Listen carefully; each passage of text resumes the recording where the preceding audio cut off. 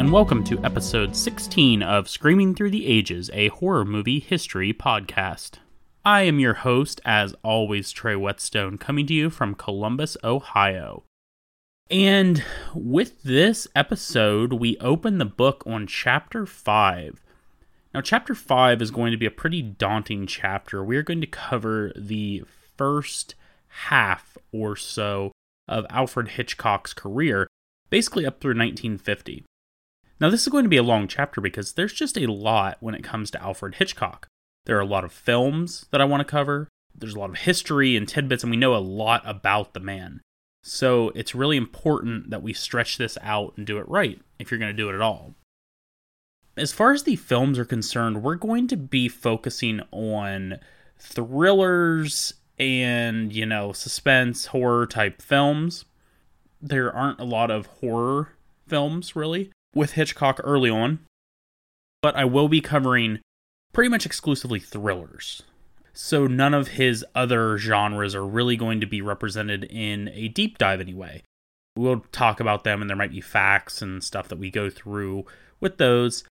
We can see as we're going through how we're going to talk about those. So this first episode is going to be covering up to about 1929, somewhere in there. So I want to go ahead and get started and dive into this. Let's go ahead and set this up. Alfred was born on August 13th, 1989, and he was born in the flat above his parents' grocer shop at 517 High Road in Leytonstone on the outskirts of East London. That was then part of Essex. His dad, William, was a greengrocer and later a fishmonger.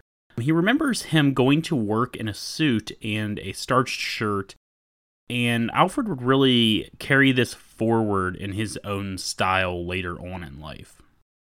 And then his mother, Emma, was a housewife. He was told that he never cried as a child. Now, Alfred had two siblings, but for all intents and purposes, they weren't a major part of his life. He didn't really like to recall or tell stories about his childhood, but he does like to tell the story of how when he committed a crime, and it was like a small misdemeanor type level crime, his father actually persuaded the police to lock him up in the cell for a couple of minutes.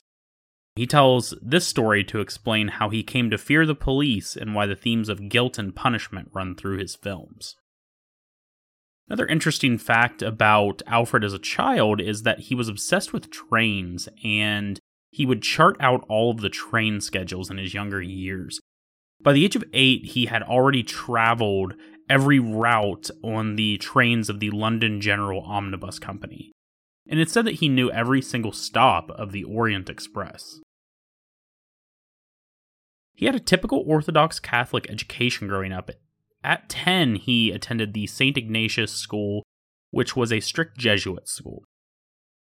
He claimed that from the Jesuits, he learned the virtues of order, control, and precision. It was also said that he absorbed knowledge very easily. As I continue to go through this, I'm going to kind of jump back and forth at some points because there are some facts and quotes and things like that that I want to introduce earlier on to kind of tie back into his childhood, but it won't necessarily always be in order. One example of these is Alfred was always seen as this very lonely child, and later on, one journalist had described him when he was sitting on the set alone, that he described that he had the look of a fat boy who has just ran away from his cruel contemporaries.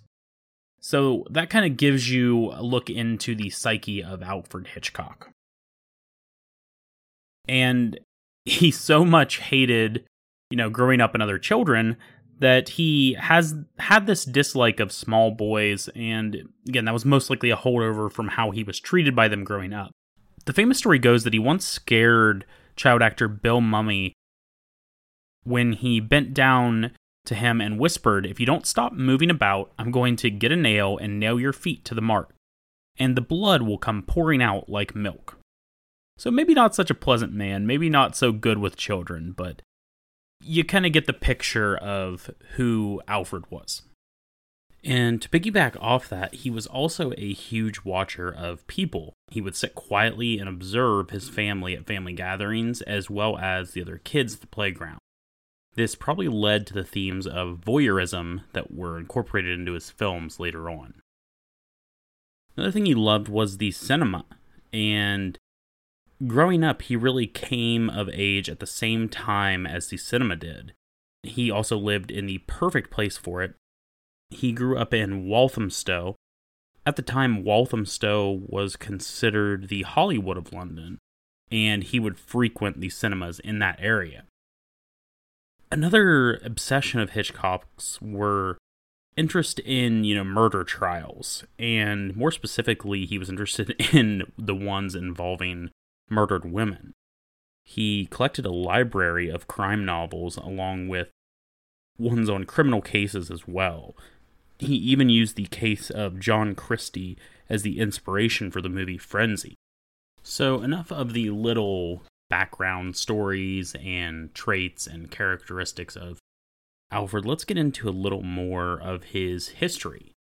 So he trained to be an engineer and was able to get his first job as a technical estimator. Now, unfortunately, his father would pass away from emphysema a month after he started working there, and his oldest brother would take over the shop. Also, in 1915, the Zeppelin bombings began near the area that he lived in, and they also started seeing submarines in the surrounding areas. This, of course, was part of World War I and the Germans and their attacks on Britain.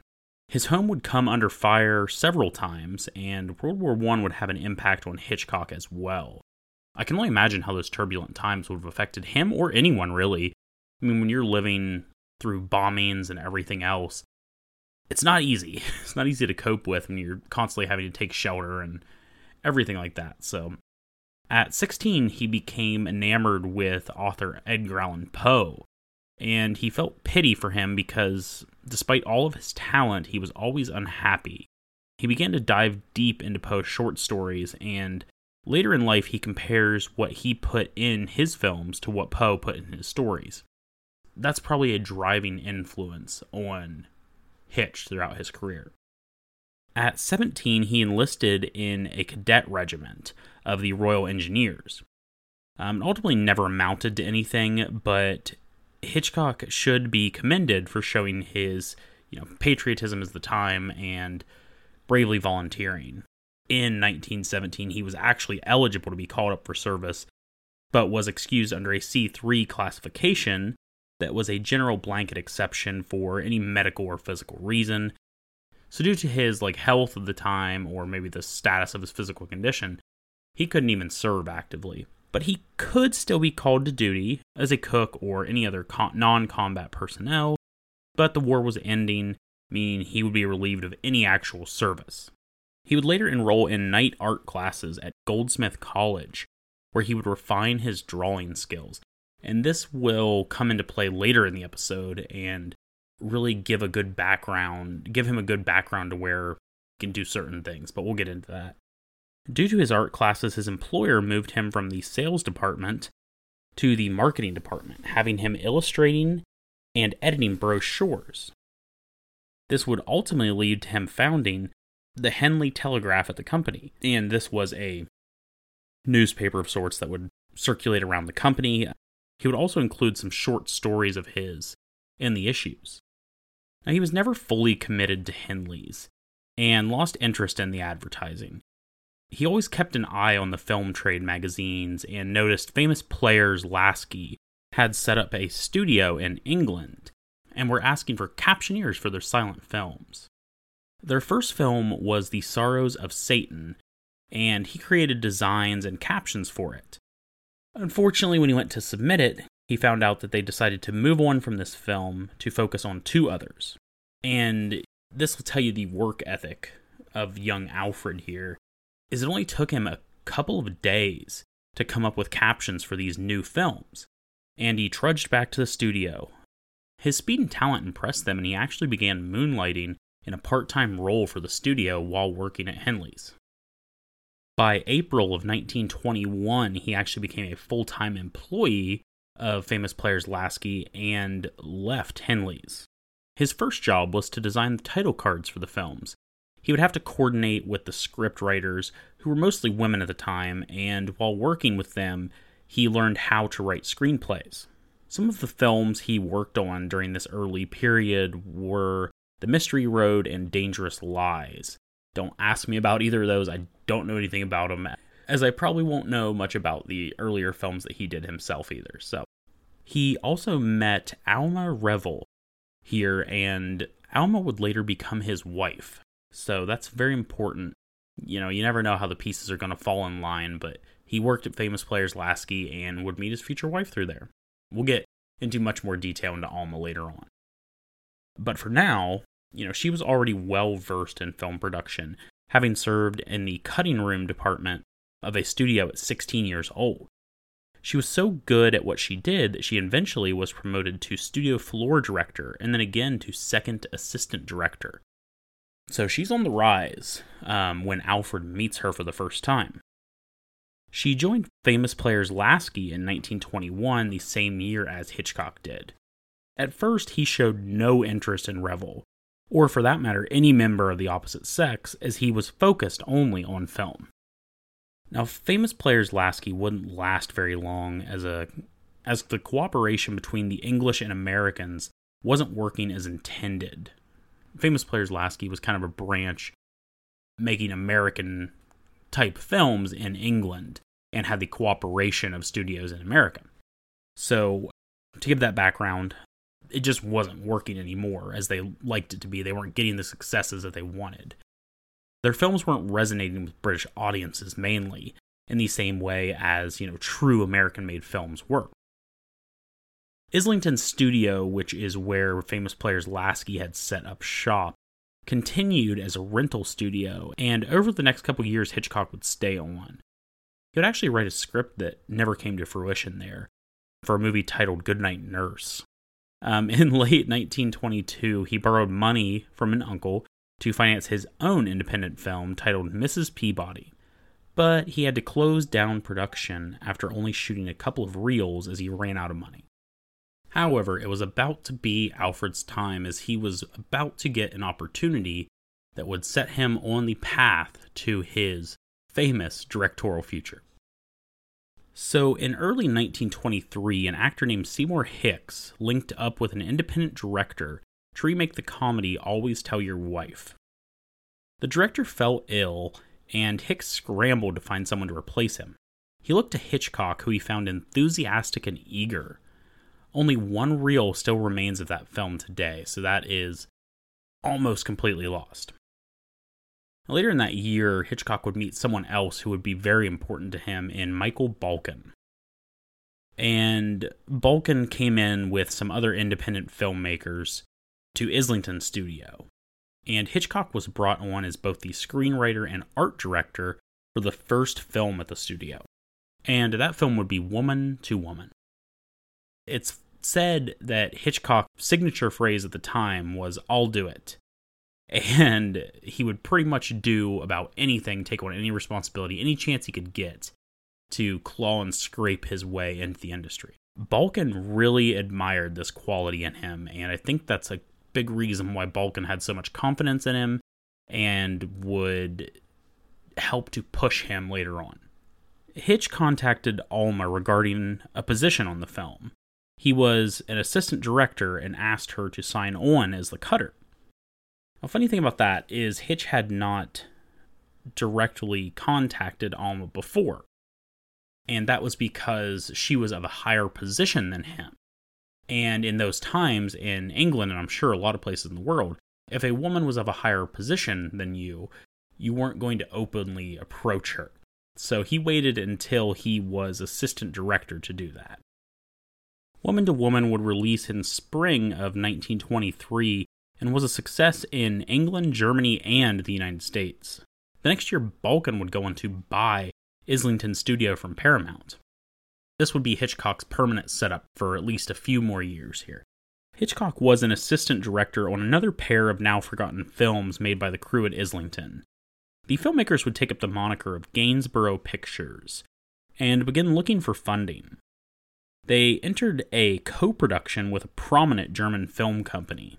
Under this newfound partnership with this German film company, they would complete 2 films, and they would both star American actress Jane Novak. During this time that they were shooting in Germany, on an adjoining set, F.W. Murnau was filming The Last Laugh. It's said that he took Alfred under his wing, and later Hitchcock would state, "From Murnau, I learned how to tell a story without words." Murnau also taught him you don't need to create an entire mansion or a cathedral or any kind of big set in its entirety when featuring one like that in your film. Instead, all you need to do is create a door and a marble pillar, and that'll suffice, as the audience's imagination will do the rest. What you see on the set doesn't matter, it's all about what the audience will see on the screen. It was said that the German cinema unlocked the imagination in Hitchcock's mind. He also clung to the fact that in German filmmaking, it was the director who was the most important figure in a production. And that might sound a little pompous for sure, to cling on to that. And really, I wouldn't say that early on, because from all accounts, he was a nervous man. He was kind of a nervous wreck all the time. But he did have confidence in himself to an extent, and we'll get into that surely as we keep going on. But anyway, just a little aside there. Even though Hitchcock was courting Alma at the time, they almost exclusively talked about film and the films that they were making. Alma always seemed to have a better grasp on the technical aspect of filmmaking, and it's said that Hitchcock would often defer to her in those matters. If she didn't think something was effective or wasn't working, he kind of dropped it and lost interest in it and would move on. Hitch and Revell spent a lot of time covering for the affair of the director Graham Cutts. And Graham Cutts was part of this group at, Gainsborough Pictures. He was part of that original group that came in and was the director originally. Again, he was having an affair. Alfred and Alma were trying to cover it up and keep it away from his wife. He would eventually run away with his Estonian mistress, though. And Hitchcock saw this as a positive, as he viewed Cutts as a substandard film director. Balkan would come in and offer Hitchcock the opportunity to be the solo director on a film, and he happily accepted. He and Alma returned to Germany for another co-production in the spring of 25, and it was titled The Pleasure Garden and would be Hitchcock's directorial debut. Unfortunately, the film was plagued by financial problems, and the 2 Hollywood stars in the film had very expensive taste. He was also nervous and afraid to give star Virginia Valley direction. He always had Alma by his side when he was talking to her and would frequently ask Alma if that was all right of what he was saying to her or what he was going to say to her. So he was, in a sense, using Alma as a buffer to make sure he didn't do anything inappropriate, I believe. But he would also ask to borrow money from Valley several times, as he was constantly down to his last dollar. So they must have had at least some kind of relationship outside of the set and filming. And to be clear, not a romantical relationship, but some kind of rapport at least. I can't imagine you asking to borrow money from, an actress if you don't have some kind of connection there or some kind of, talking and getting along with that person. But anyway, the film was completed in August. Now, I haven't watched this as I haven't really watched many of his silent films, but it's said to contain aspects Hitchcock would become known for, such as suspense, voyeurism, and violence towards women. The cutting and camera techniques used in the film were still considered experimental by many in London, and of course he would get these techniques from Germany, who were kind of at the cutting edge of the silent film. Balkan loved the finished film because it had an American look and was far better than its English counterparts. The press also loved it and referred to him as the young man with the master mind. Now, he couldn't just keep going on with just him and Alma, unfortunately, so he brought someone else into his inner circle, and that would be Elliot Stannard. And Stannard was an experienced screenwriter at the time, and he would end up going on to write 8 of Hitchcock's 9 silent films. Hitchcock wished to create a team, in which he could rely on. This method would follow him all throughout his career. In November of 1925, the team would return to make The Mountain Eagle. They shot this in the Alps, and it's said that Hitchcock was plagued by a bout of alpine sickness and had the urge to shout, "Let me speak English," to someone. This is kind of funny. I mean, you could see where you're working with actors from all different areas in Europe and everything else, and you might go a little crazy. I can't imagine having people speaking all different languages. I think I've talked about that before. It just seems like it would be so much chaos going on. But anyway, these were silent films, so there wasn't really any talking, so maybe not too bad. But how do you direct someone that you can't even speak their language or know their language? But anyway, that's one of the many challenges of filmmaking. Only a few stills remain of this film, and it's considered to be one of the most desired lost films in the world.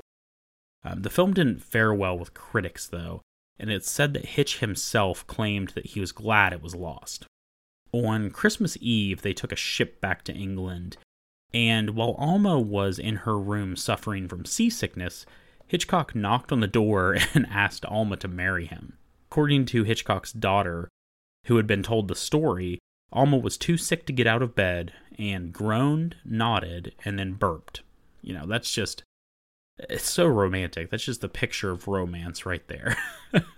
And you can see, it's easy to see someone who's shy and nervous and all this stuff and not really into making big grand gestures to go into their room on a ship back to England while she's seasick and ask her to marry him. But either way, it was done. They were engaged. Hitchcock would later state falsely that he married her because she asked him to, which, don't know why you would lie about that, which seems like Hitchcock may be trying to save face or something. I don't know about that, but anyway, on December 2nd, 1926, so about a year later, the two were wed. It is said that they were like working partners, and Alma, who was never very ambitious, herself channeled all of her aspirations through Alfred and his success. She was known to be able to spot amateurs and swindlers from a mile away and always gave Alfred opinions on his films and people within the industry. He trusted her implicitly in this, and it's good that Alma was there. So a couple key things there. One is, yes, they were much more like business partners than they ever were a married couple from all the sources we have. But the other thing is, it seemed like Hitchcock could be easily manipulated or fooled. So it was good that Alma was there to kind of take away the shysters or anyone trying to pull a fast one over on Alfred. Hitchcock, going along with one of my statements a minute ago, Hitchcock claimed their marriage was a sexless one. And by all accounts, there's no, reason for people to doubt this. It seems to line up with everything else. While Hitchcock was still in Germany before they came back over, the next film to be directed by him was announced. It would be his first breakout hit. It was titled The Lodger, a story of the London fog, and would be based on the infamous serial killer Jack the Ripper. The Lodger would be based on both the novel, titled The Lodger by author Marie Belloc Lowndes, and the play Who Is He?, which was co-written by Belloc Lowndes as well. The film had a budget of around £12,000, or if you want to do that for inflation, around £802,000, or a little over $1 million US today. So that seems like a pretty decent sized budget. The studio had a lot of influence on the final product, as they demanded the script be changed due to them not liking the ending. You can really see how the changes here might drastically alter the feel of the film.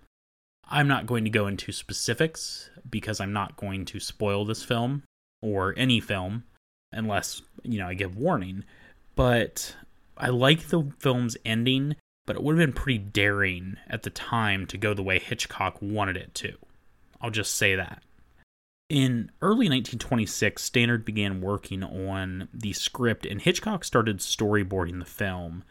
Or, he was drawing pictures to set up how the scenes would play out. He liked to conceive his films through the visuals and used art as inspiration. And that plays back into his, he took those art school classes. And he would always conceive his films that way, is draw up some storyboards and basically draw these little frame-by-frame pictures and then show it to Stannard, and then Stannard would work with that and try to write the film. In February, Ivor Novello was announced as the star. He was coming from a completely different background, so work would need to be done to make him a convincing murder suspect.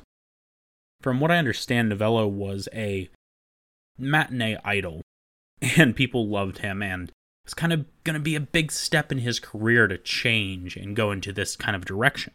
Filming began on February 25th of 1926. Hitchcock, like I said earlier, was obsessed with the German style of filmmaking and tried to keep all of his scenes to a length of 3 minutes or less. So no lingering, no staying in one spot for too long. However, actress June Tripp recalled, "Fresh from Berlin, Hitch was so imbued with the value of unusual camera angles and lighting effects with which to create and sustain dramatic suspense that often a scene which would not run for more than 3 minutes on the screen would take an entire morning to shoot." We've heard of this several times throughout the years. Stanley Kubrick comes to mind. People that are so detailed-oriented and so focused on getting something exactly the way they want it that they just shoot it over and over again, and it seems like Hitchcock was no different. Hitchcock would later refer to this film as "my first picture," or the first real Hitchcock film. Now, our old pal Graham Cutts was still hanging around and was still upset over Hitchcock's quick ascent through the company. He also allied with C.M. Wolfe, who was the chairman of the distribution company that worked with Gainsborough. They believed Hitchcock's experimental techniques would confuse and alienate British audiences. These two would go on to essentially be the Dick Dastardly and Muttley of Hitchcock's life. They were there trying to foil his success. So Alfred and Alma decided not to attend the screening as they feared the reception they would receive. Instead, they decided to go and walk along the streets of London for an hour and a half and prayed. Sadly, when they returned, they were told the film was too artsy and needed to be shelved. In steps Michael Balkin to try and salvage this because he's desperately trying to see a return on his investment, and he called in Ivor Montagu. And Ivor Montagu was well known for his re-editing and retranslating films, and he did this a lot for foreign films coming over to England. He was tasked to reform the film to a watchable state. That, you could imagine, maybe, especially for the time, you think of any of these kind of auteurs that get into some weirder or cutting-edge techniques. Think of like a David Lynch, and David Lynch isn't actually watchable or easy to watch sometimes. It's not an easy watch. So I could see where Hitchcock might need a little bit of a push or some reframing. But let's see what happens. Let's jump back in. Montagu thought the film was great and only really wanted to shorten some scenes and reduce the amount of title cards. To this effect, the amount of title cards was cut from 300, which is insane, to 80 to give the film a better flow. Watching the film, it's easy to see where a lot of these cards would have been cut out. There are several scenes where you think they're going to throw up a title card because people are talking, and they just don't. So there are tons of places where you can spot that if you go back and watch this movie. Other than that, he kept the film almost the same as Hitchcock had originally assembled it. The new film was ready by July, and the screening would take place in September. And the film would actually be widely released in the UK the next year in February 14th of 1927, so almost a complete year after they started filming. So here's where I want to get into the first movie that I want to talk about in depth for this episode. And I plan on talking about 2 films an episode, at least 2 films an episode. We'll see how everything goes. But there's going to be at least a couple films I want to spotlight on each episode, and this is the first. So let me go ahead and set this up a little. So once again, The Lodger was released in 1927. It has a runtime of just over an hour and a half at 91 minutes. And the synopsis reads, London. A mysterious serial killer brutally murders young blonde women by stalking them in the night fog. One foggy, sinister night, a young man who claims his name is Jonathan Drew arrives at the guest house run by the Bunting family and rents a room. The only problem I have with that synopsis is it does make this feel like it is going to be a Jack the Ripper type horror movie. And why it might have been a horror movie for the time, I don't necessarily think that. I think really today it could be viewed as a drama thriller type film. But I digress. This movie follows a couple of different storylines, and I'm not going to get deep into spoilers on this, like I said. But first you have the police trying to catch the murderer known as the Avenger, and we get a little look at behind the scenes of the search, because one of our characters that we're following is tasked with investigating this. Again, the Avenger is someone who's going out and murdering blonde women on, I believe it's Tuesday nights. We also get the view of Daisy, who is the daughter of the Buntings who own the room for rent, and the lodger is living with them. So we get a couple of different views here. You get the police view, you get the view from Daisy, and you get the view from the lodger, as far as our focal points. We also have a love triangle here, and that's between, the police detective who's trying to catch the Avenger. He has seen Daisy at the time, and also with this mysterious lodger. So you've got that stuff going on. Pretty common, a lot of the older films that I've seen, to have some kind of a love triangle going on. Now, in this love triangle, for myself personally, one of these men I kind of feel sympathy for and like, and the other one's kind of a jerk. I won't say which one is which, but anyway, while this doesn't have the same level as later films, we do see Hitchcock's thriller elements, as well as, like I said, a little bit of horror when compared to films of the time, certainly. And he starts to cut his teeth, and you can see the suspense, so it's easy to see why he would call this his first true film. As I look at my last major note here on The Lodger, there's a scene near the end, and it's pretty laughable, especially by today's standards when you're watching. But I think it's pretty in line with what you'd see at the time for films. And I'm not going to go into this. It's hard to dance around the movie. But, that's essentially what you have. There's not a ton of story here, but we're following, who is the Avenger? That's the driving focus of this. Who is this guy killing these women? I think the story here is pretty incredible for the time. I'm not a huge silent film fan, as I've said before, but this one really did draw me in. I really enjoyed watching The Lodger, and I enjoyed a couple of the characters, and I think it was pretty well done. There's also a lot of times when people are talking, and you kind of have to infer what they're saying, which isn't a huge deal.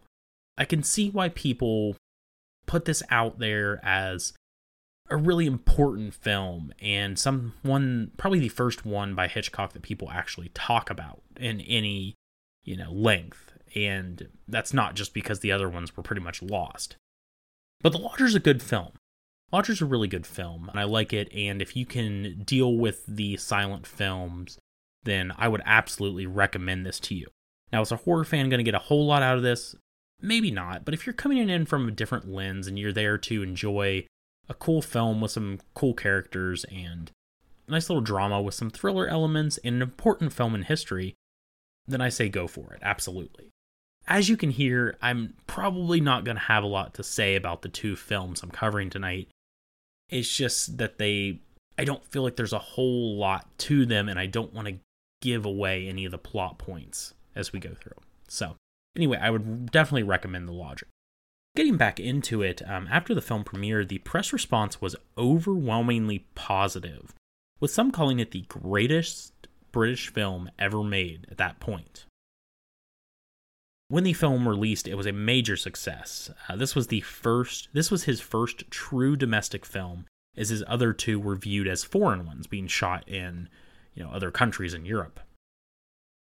Hitchcock decided he wanted to create films that followed current events next. He wanted to create a movie about the general strike of the previous year in London, but was turned down immediately by the censors. And to that point, it was pretty much, they don't want to touch on a subject that was still kind of stinging. It was a little too soon for them to go into something like that. So instead, Hitchcock pivoted to downhill which was his next film and looked to build off the success of The Lodger. The film also starred Novello. It centered around a schoolboy who was wrongly accused of seducing a female employee. When it was known that Hitchcock would be directing Novello in a train station, a large crowd showed up to watch. This would be a very important scene in history because Hitchcock would be filming Novello going down an escalator, which had not been done up to that point. This proved a little difficult, though, because it took Hitchcock 5 takes over 4 hours to get it right. Hitchcock held the camera during this still for 23 seconds. At the time, most directors would only hold it for 5 or 6 seconds. So you can see what kind of innovations Hitchcock's doing and the kind of cutting-edge stuff that he's pioneering here. At one showing in London, in the middle of the showing, the lights and the screen went up, and Novello was standing on stage in full costume. He then acted out the next 10 minutes of the film. That's pretty cool. That's something that most people alive wouldn't be able to experience anything like that, because those kind of theatrics are kind of out the window. But that's dedication, and that's awesome. How great would that be to be that audience when he just shows up and starts acting out the rest of the movie? As he was still working on Downhill, Hitchcock began production on Easy Virtue. His cameraman for the movie became sick, and Hitchcock decided to take control of the camera himself. Yet again, Hitchcock stepping up and doing a role when someone else can't do it. In the film, a woman's past catches up to her when she marries a rich younger man. Now, Easy Virtue would be his last under Gainsborough Pictures. And remember, Gainsborough was the company that Balkan had come in with Graham Cutts and all them and formed. John Maxwell would come in and persuade him to move to British International Pictures, which he had just founded under the premise of better facilities, more control, and a higher wage. How could you really turn that down? I mean, seriously. He would now receive £13,000 a year, which, remember, The Lodger was made for £12,000. So that kind of tells you something there, that he's receiving the salary greater than the budget of his last movie. I mean, rightfully so. This was 3 times more than what he was making before. Who could really turn that down? This would lead him to become the highest paid director in all of England. John Maxwell in his studio was seen as more professional and would end up being a lot more commercial and commercially successful as well. And those are as compared to Gainsborough, which was kind of fly by night, flying by the seat of your pants type thing. Over the next 5 years, Hitchcock would direct 10 films. Most of these would be theater or book adaptations that were more or less safe bets for the time. So, low risk, hopefully higher rewards. So, just safe bets that they'll make their money back, I'm sure. The exception being The Ring, which appeared to be an original film. This would be the first time a film would be credited as written and directed by Alfred Hitchcock. And later on, he would refer to this as the second Alfred Hitchcock film. Hitch would also need a new cameraman and selected Jack Cox. He was a veteran of the industry and would stay on with Hitchcock for 11 years and work on 11 of his films. The last of which would be The Lady Vanishes, which we'll definitely get to as we move through this. It's said that Cox was at least partially responsible for the Hitchcock look that would become a staple in his films. This is another example of Hitchcock kind of taking in his circle, using those around him, and getting a feel for what his style is going to be. So he couldn't have done it without Alma by his side, and of course all these other people who were helping him.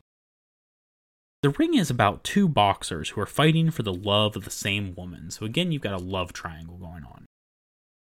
The film was a success and was hailed as one of the best British films ever. Unfortunately, it didn't do so well at the box office. So here we are, and Hitchcock has had 6 films under his belt so far, and he's 28 years old. It's almost as if the media was painting Hitchcock as the savior of the British film industry. And if I haven't got into it, the British film industry was kind of looked down upon at the time. it was just not as well regarded as, of course, the American film industry or early on the German film industry. It was kind of seen as, lesser films, and British filmmakers were seen as lesser filmmakers and all that, for better or worse, if I don't know if it's true or not, but that's how it was viewed. So Hitchcock coming up, he was kind of revolutionizing the British film industry and bringing it to a new level.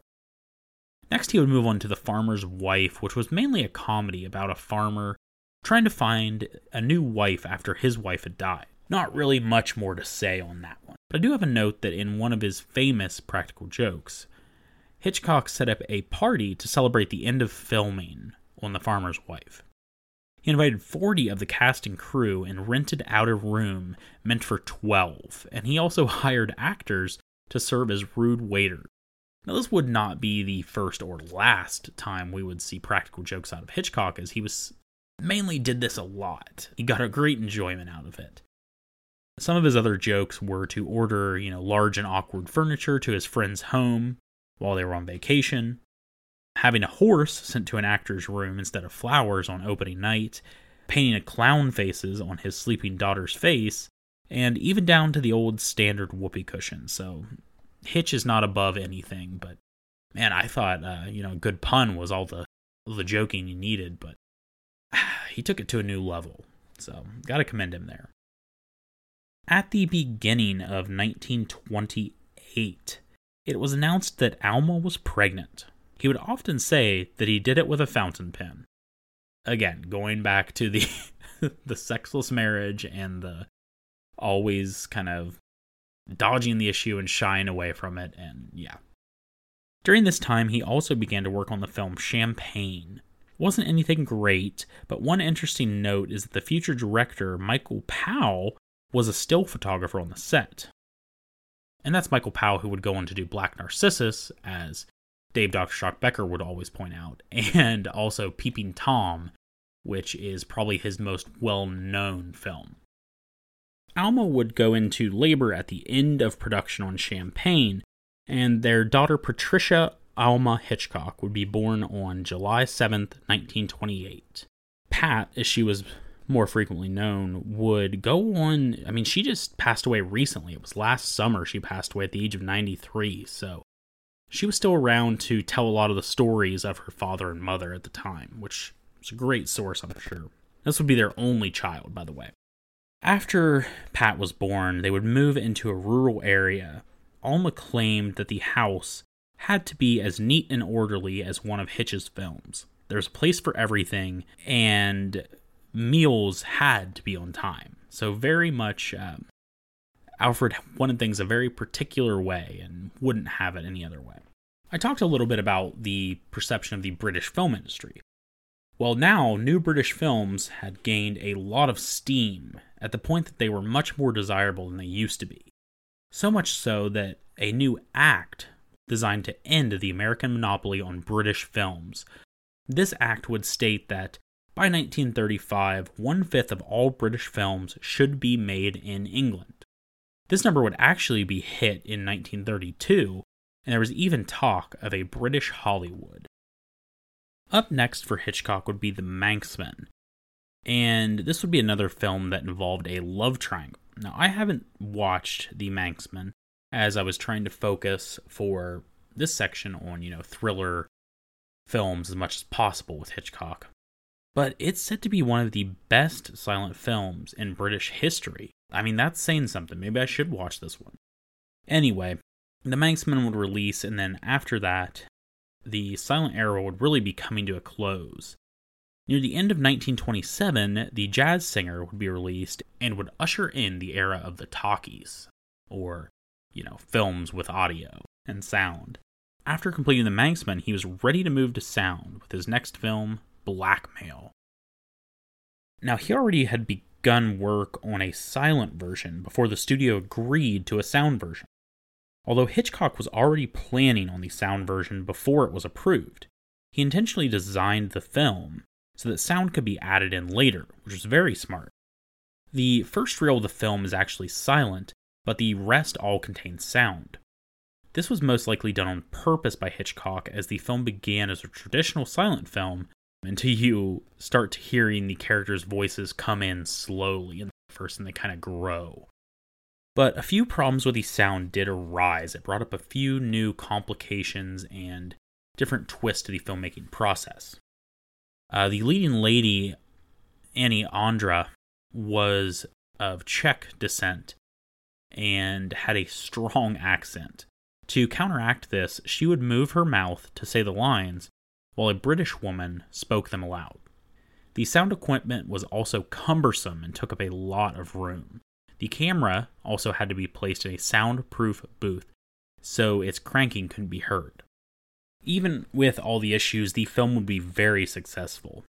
Now, the first British talkie, or film of sound, was The Clue of the New Pen, and it's lost today, but back then, the ads for Blackmail would read that it was the first feature-length movie with all sound made in Great Britain. So maybe there are some qualifiers there, but they were marketing this as the first film with sound, even though it may not have been. Now, Blackmail is the other film that I'll be talking about. I want to set that one up as well. So it was released in 1929 and ran for 86 minutes. And it's funny, the tagline for this one is "Hold everything till you've heard this one." And heard being the key point there. London, 1929. Frank Webber, a very busy Scotland Yard detective, seems to be more interested in his work than in Alice White, his girlfriend. Feeling herself ignored, Alice agrees to go out with an elegant and well-mannered artist who invites her to visit his fancy apartment. In terms of this film, it's a pretty slight one. There's just not a whole lot that goes on in this movie. Basically, what you have is our leading lady who, again, like the synopsis is saying, is dating Inspector at Scotland Yard, and he's really not wanting to do anything with her and not really wanting to pay any attention to her and kind of ignoring her. Well, she'll go out and she tries to seek attention from someone else, which turns out to be this artist who invites her back to his place to see his art and all this other stuff. Well, that doesn't necessarily go as planned. Something happens during her visit to his home, and that is really the crux of the rest of the film. The action that occurs here drives everything, and there is blackmail involved, as the title would suggest. So, there's not too much I want to say as far as the plot, because there's just not a whole lot going on. Now, I will say I like this film. I do like it. It's nowhere near as good as The Lodger, of course, but it's still a solid thriller. And I would say this is much more of a thriller and the suspense type stuff as we would see later on. I feel it has a nice pace to the beginning and kind of draws itself out. But by the time we get to the end, it's kind of a rush. And, one thing happens after another and it's just kind of barreling towards a conclusion. And not necessarily a satisfying conclusion depending on how you look at it. But I mean, you would see there's a scene later on here that would play out something more of like an action film type thing, but yeah, Blackmail's an interesting film. As far as that, and I'm sorry I don't have a whole lot to say about these movies tonight, but there's really not a whole lot about them. I promise I will have a lot more to say about the movies on the next episode. But there's just not a whole lot to Blackmail, and there's just not a whole lot to The Lodger. They're pretty simple films, but they're very effective films. And a lot of it comes from the techniques and the imagery and stuff that Hitchcock would use.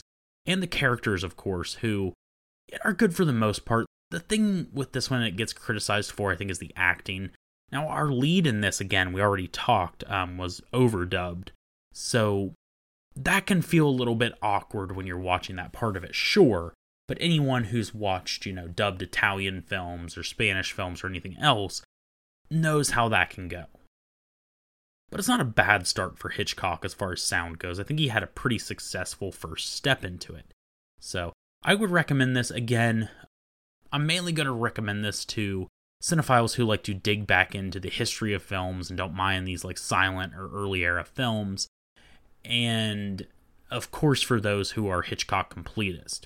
But Blackmail, I would think, is lesser known, even though I think I saw something where it was the 59th, rated like 59th on the list of best British films of all time, which I don't know, maybe it's there, but the public screening would take place in the summer of 1929, and its first screening at the Regal, there was said to be almost continuous amounts of applause, and one of these bouts of applause was said to last for 7 minutes straight. So it had a huge impact on the crowds of the time, and it kind of gets into just how influential and how big Hitchcock was and how much he must have felt to the, audiences of that time. And before we move on, because that's where I want to end the Hitchcock portion of this episode for today. Before we move on, I did want to mention, so a lot of these films we talked about, again, are lost, or pieces of them are lost, or we only have parts of them today. And there's actually a project going on by the BFI, the British Film Institute, and it's called Save or Rescue, I can't remember, the Hitchcock 9.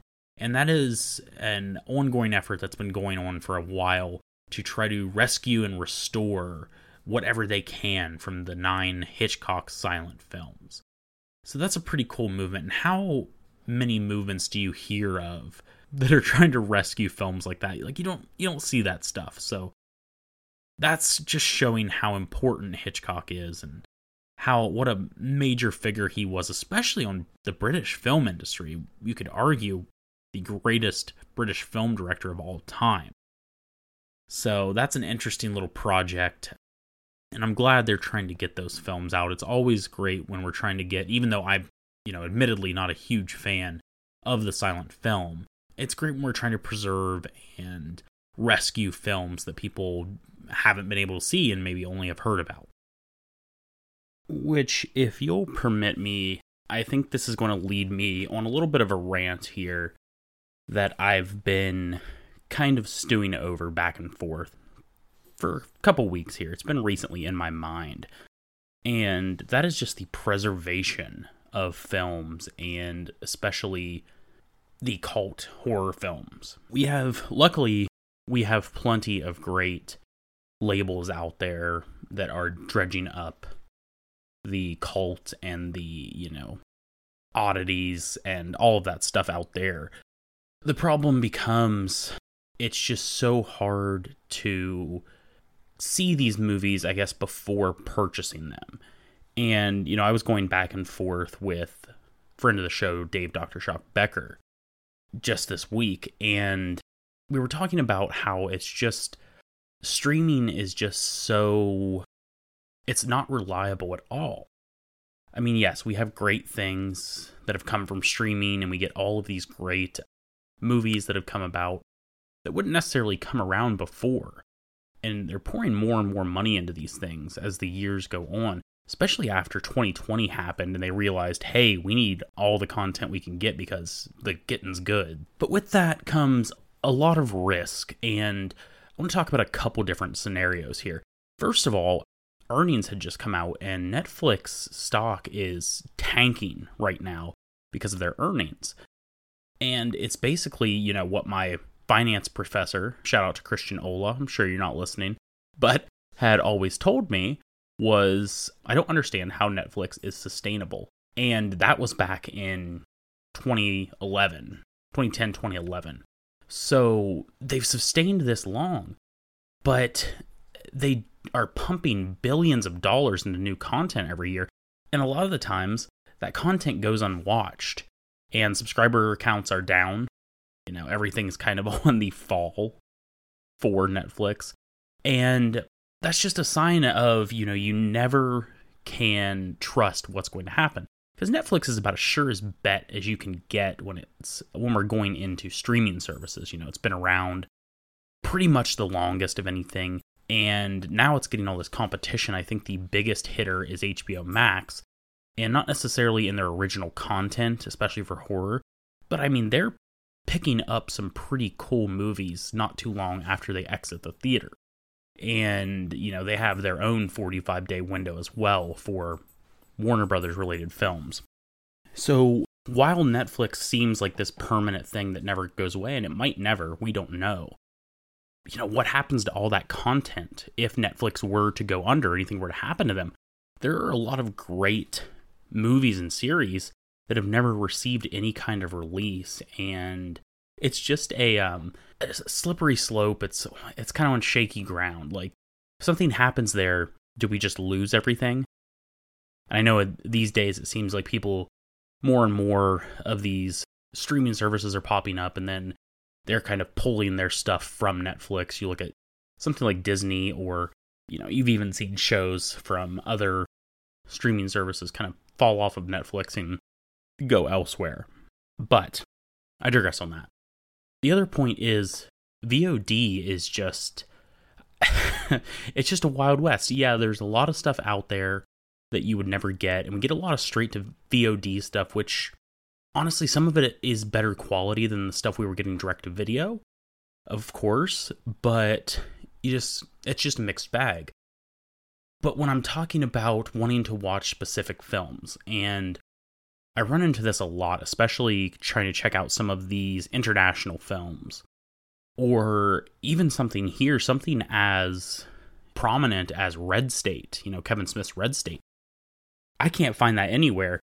And my best option to watch that thing is to buy like a $30 DVD. And yeah, I haven't seen the movie because I don't have access to it at all. And the same is true for, and this is recently, and you'll hear me talk about this film on an upcoming bonus episode, just teasing that out there. But the film Raat, or R-A-A-T is how it's spelled. It's an Indian film from the early 90s, and that movie is nowhere to be found either. It's just not out there. And I ended up having to buy like a $25 used copy on Amazon. So it comes up all the time, especially when I was doing my Spanish horror episode. I mean, there were things like Satan's Blood and Inquisition, and even earlier than that, when I wanted to watch a movie called Don't Deliver Us from Evil, which is a French movie. They're hard to find. You can't find them online. You can't rent them anywhere. You can't stream them anywhere. So you're left to buy the releases, which I am thankful that they do put out these releases for these cult films that we would otherwise never get to see. And then you've got further issues with, if it's not available anywhere and your only option is to buy this thing, and sometimes you don't even have the option to buy it. Sometimes it's out of print. So what's your next option? Well, you might watch it through nefarious means. Well, that's not really an option with a lot of these international movies. Even sometimes when they're on YouTube, they don't have English subtitles. So you would have to watch the film without any subtitles of any kind. And that's just not the way I want to experience a movie. So basically what you have to do is buy these things sight unseen. Luckily, so far, I've had a pretty good track record with that. And that could be due to the fact that I bought this thing, now I have to like it. I don't know. It's been pretty cool so far, but it's still that thing of you have to buy this without seeing it first, and it's a shaky process, But I can give you an example of one, and that is a Jess Franco film called She Killed in Ecstasy, and I still want to see this. I'll still give it a chance, one way or another, but there is a release by Severin Films, and they do a good job of digging up stuff too. But that's like $26, $27. So I would have to buy that from a director who I'm mixed on, for sure, to say the least. I would have to buy something sight unseen because it is in a different language, and you can't really find any kind of version online that would satisfy you. So, wanted to just get into that a little bit. I know it's not easy for everyone to collect physical media, for sure. It's not cheap. It definitely, and you can get addicted to doing it, especially buying these better releases from places like Arrow or Severin or Synapse or Vinegar Syndrome, Mono Macabro, Kino, I could go on and on, Blue Underground, and Criterion, of course. Oh, it's Scream Factory. Cannot leave out Scream Factory. But the thing is, it's just a peace of mind that you always have this movie. There's been several movies that I've went to watch again, and I'm like, oh, I don't have this. I'm going to have to spend money to rent this again, or I'm going to have to buy it. And even if you're not going out there and buying the newest stuff or anything like that, I mean, there's always going to be sales. You can always check a website called Deep Discount, who a lot of times will have some good deals running on movies. You can always check your local thrift stores or your Dollar Trees or your Dollar Generals or wherever you want to try. I'd say Big Lots has some good deals on movies. If you've never checked there before, there's just so many different ways to get into. And I know everyone doesn't have the space either, but I really do hope that physical media stays alive, because as I was talking to Dave Becker, I mean, if they get rid of physical media, if we're not having physical disc and case and everything like that anymore, I'm just not going to be buying movies. I'll rent them for sure. I'm not going to stop watching movies, but I'm definitely going to stop. I'm never going to get into a game with digital movies. And that's another thing, is with the digital movies, they can change.